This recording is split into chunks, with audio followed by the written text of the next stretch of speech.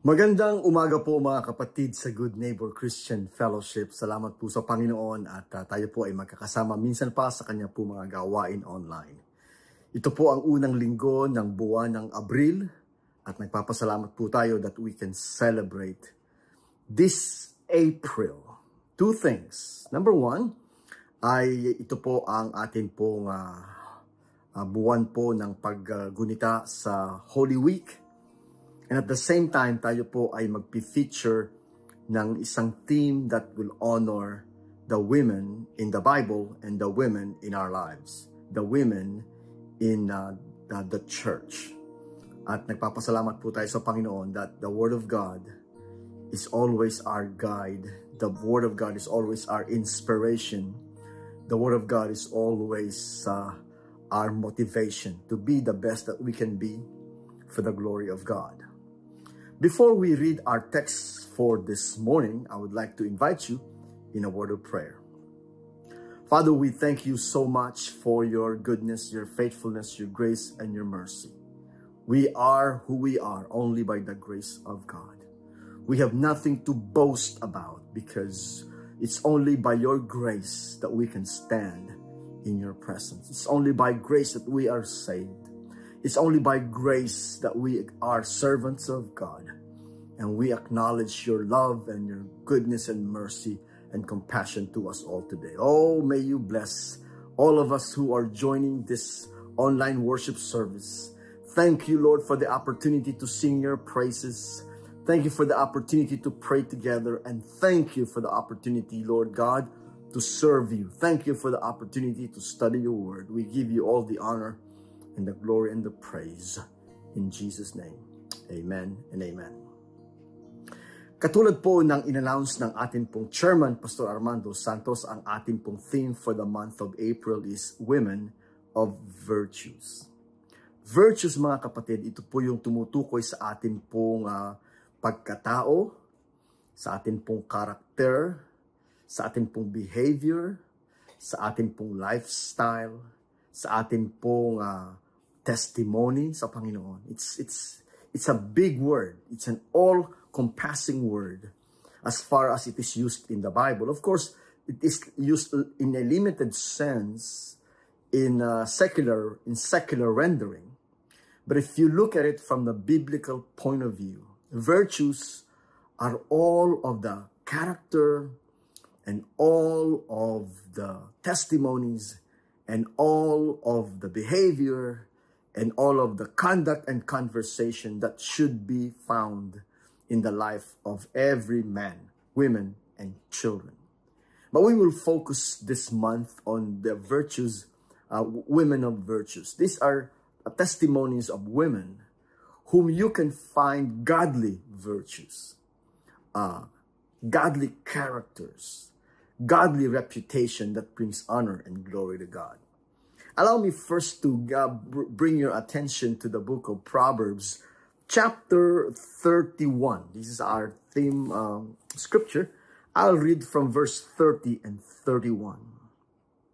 From today's English version of the Good News Bible, Proverbs chapter 31, verses 30 and 31. This is the word of the Lord.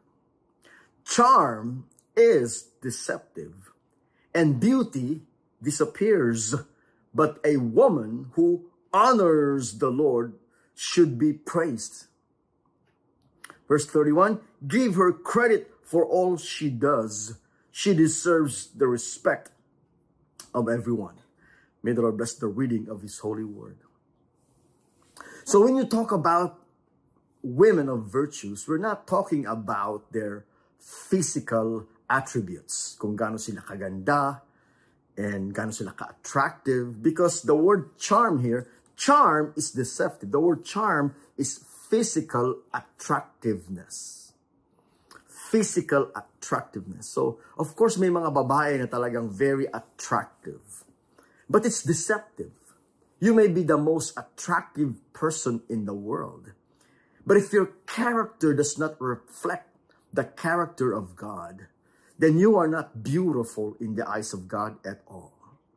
Your charm is deceiving people. They thought you are good. They thought you are loving and caring. They thought, but charm is deceptive.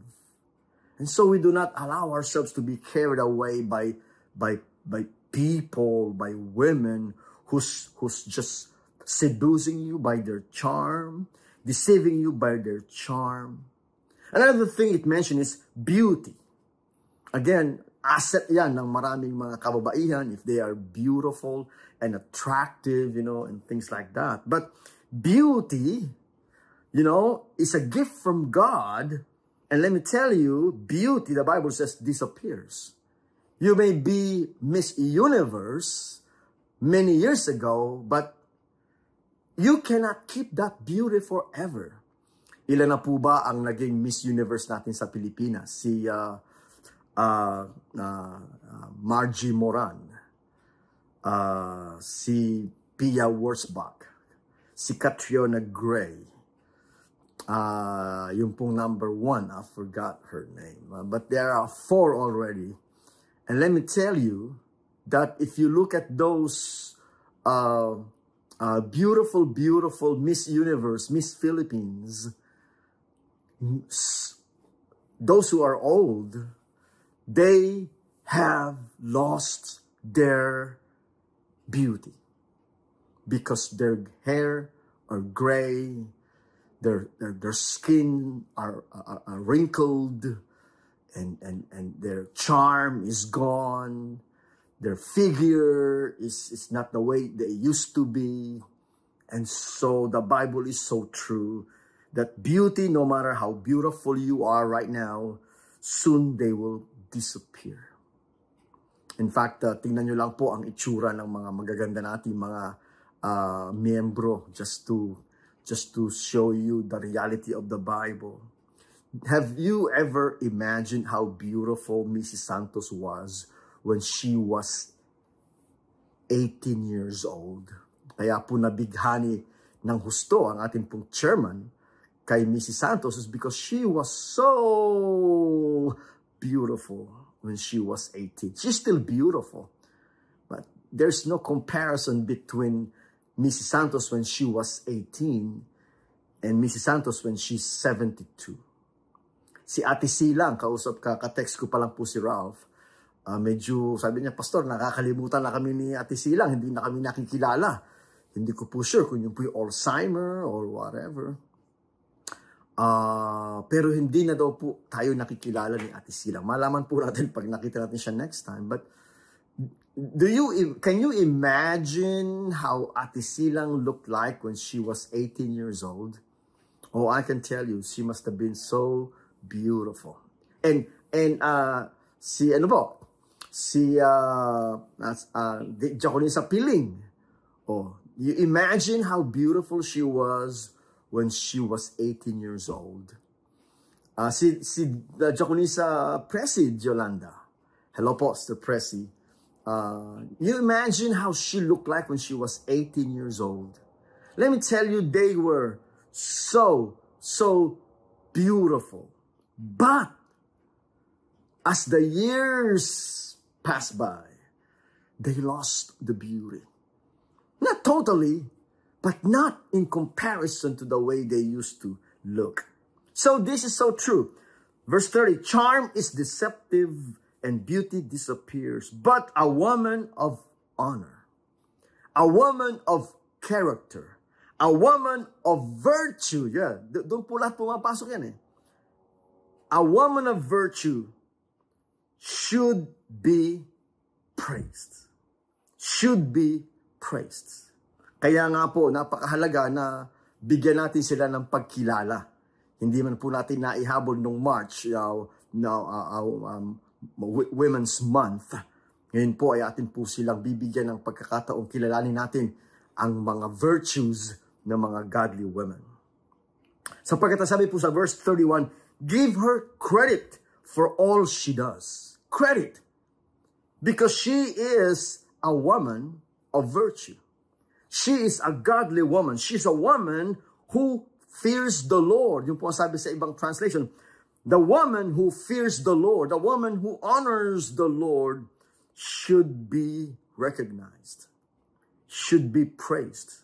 Oh, verse 31. Oh, give her credit for all she does. She deserves the respect of everyone.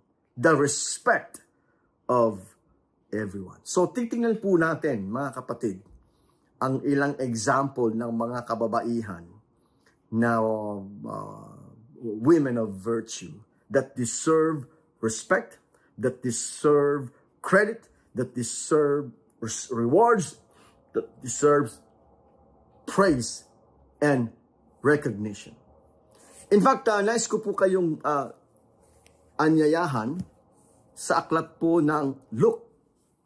Luke chapter 1, verse 26. Meron po tayo ditong makikitang isang example ng kababaihan na tamang-tama lang po na bigyan natin ng pagkilala, lalo na panahon ng Holy Week, ngayon pong April. Luke chapter 1, verse 26. Dito po makikilala natin kung sino po ang ating una pong i-recognize as a woman of virtue. Verse 26. In the 6th month of Elizabeth's pregnancy, God sent an angel, the angel Gabriel, to a town in Galilee named Nazareth. So, ito po ay tumutukoy sa isang kamag-anak ni Elizabeth. Now, Elizabeth is the wife of Zachariah the priest. And God sent an angel to this little town in Galilee called Nazareth. Verse 27, he had a message for a girl promised in marriage to a man named Joseph. So, siya po ay nakatakda ng magpakasal kay Joseph, na isang descendant ni King David. And the girl's name was Mary. Mary. So we're focusing here this morning to the Virgin Mary, to the Mary, Mother of Jesus. When the angel appeared to her, the angel Gabriel, naki-imagine mo, pinadalan ka ng Panginoon ng isang mensahero, isang anghel, si Gabriel, Archangel Gabriel, to send her a message. At ang sabi po ng angel, verse 28, the angel came to her and said, peace be with you. The Lord is with you and has greatly blessed you. Greatly blessed you. Highly favored. So mga kapatid, Mary was highly favored. Why? Because she was a woman of virtue. And because of that, God has given her His blessings. God has given her His favors. Now, let's pause for a moment. Ano po ba ang makikita natin sa buhay ni Mary? Now, Mary was a righteous person. Yan po ay makikita natin dito po sa Song of Mary. Kung paano kinikilala niya na siya po ay makasalanan katulad ng lahat. Pero siya nilingap ng Panginoon upang gamitin na instrumento upang ipanganak ang tagapagligtas. Nandun po yung pagpili ng Diyos sa kanya. She was a righteous person. She was pure. She was a virgin.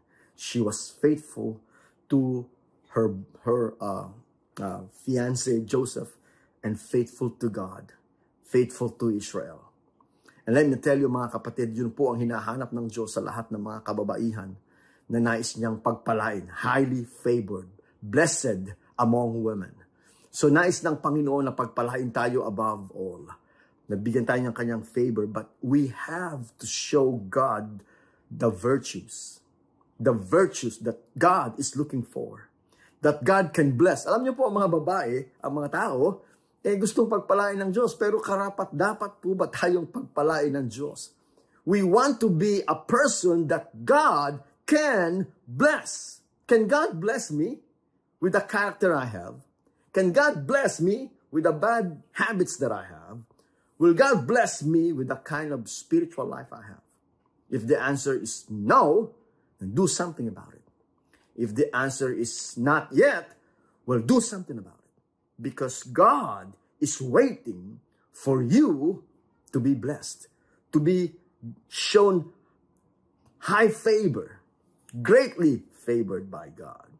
And here, when God was looking for someone to use, Mary was ready, and God chose her.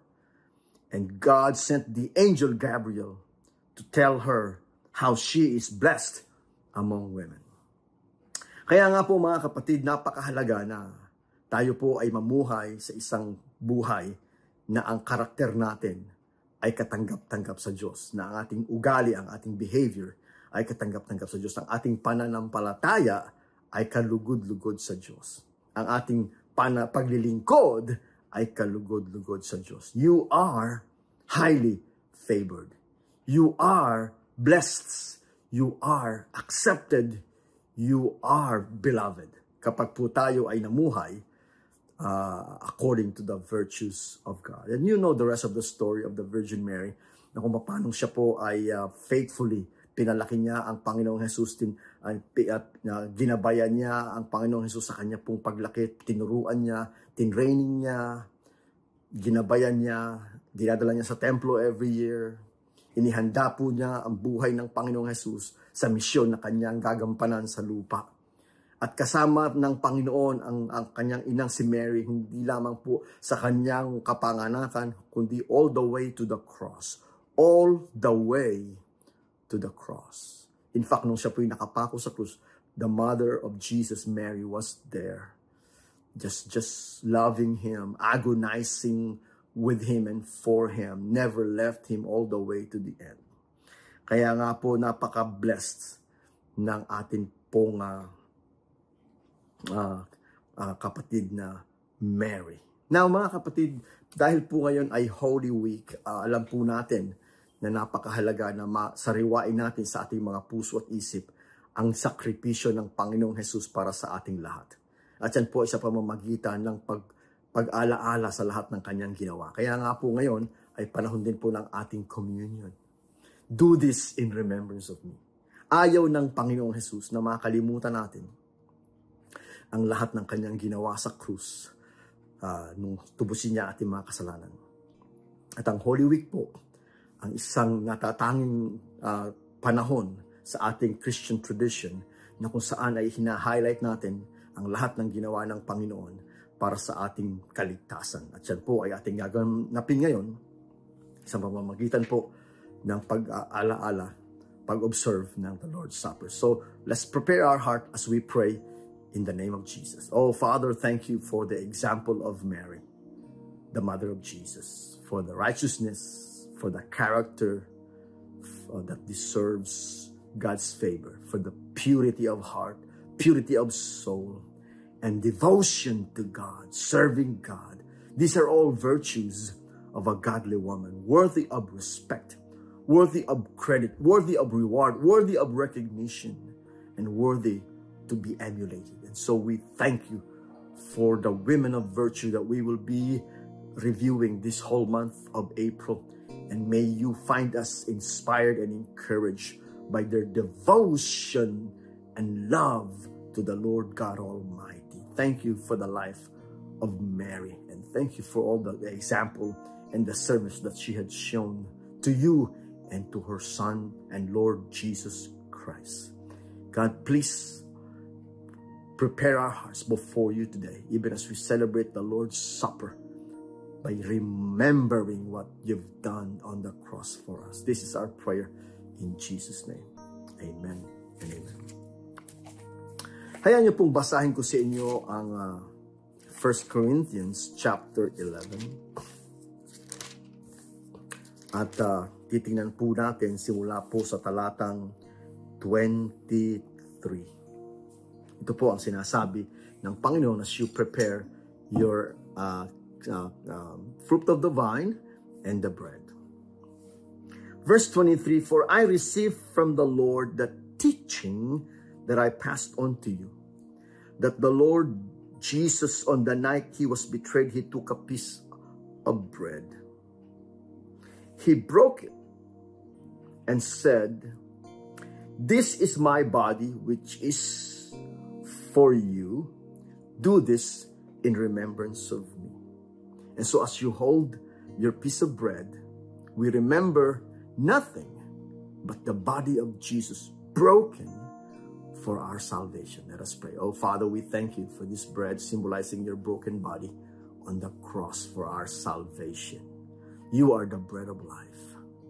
And thank you, Jesus, that you have brought us new life. You have brought us eternal life. You have brought us a brand new life that will give honor and glory to you. So please bless us today as we take this bread in Jesus' name. Amen and amen. Let's take it.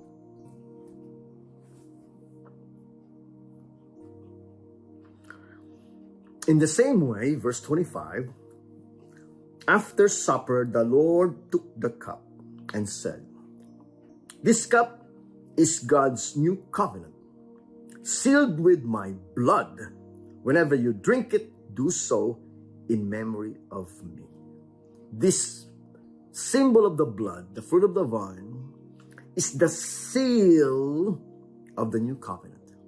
The new covenant that we are embracing, the New Testament, the new agreement, the new covenant that brought salvation to us through the blood of Jesus, that bring hope of heaven and eternal life through the blood of Jesus, that we don't have to worry about our sins, no matter how ugly, no matter how dirty, because the power of the blood of Jesus can cleanse all of our sins. Oh, we give glory and honor to God as we take this in remembrance of him. Let us pray. God, we remember all you've done. We remember everything you've done on the cross, shedding your blood to forgive and cleanse all our sins. And for that, we give you glory and honor and praise as we remember you today, as we take this cup in your honor. In Jesus' name, amen and amen. Oh, thank you, Jesus, for your love and mercy. Thank you for the opportunity to remember the most beautiful of all sacrifice in all of the scripture, the sacrifice of the Lord Jesus Christ on the cross. We'll see you again next time, and we pray that may the Lord bless you and use you for his glory and honor. Oh, the Lord bless you and keep you. The Lord make his face shine upon you and be gracious to you. The Lord lift up his countenance upon you and give you his peace. Oh, in the name of the Father, and the Son, and the Holy Spirit. Everybody say, amen. Amen. God bless you all.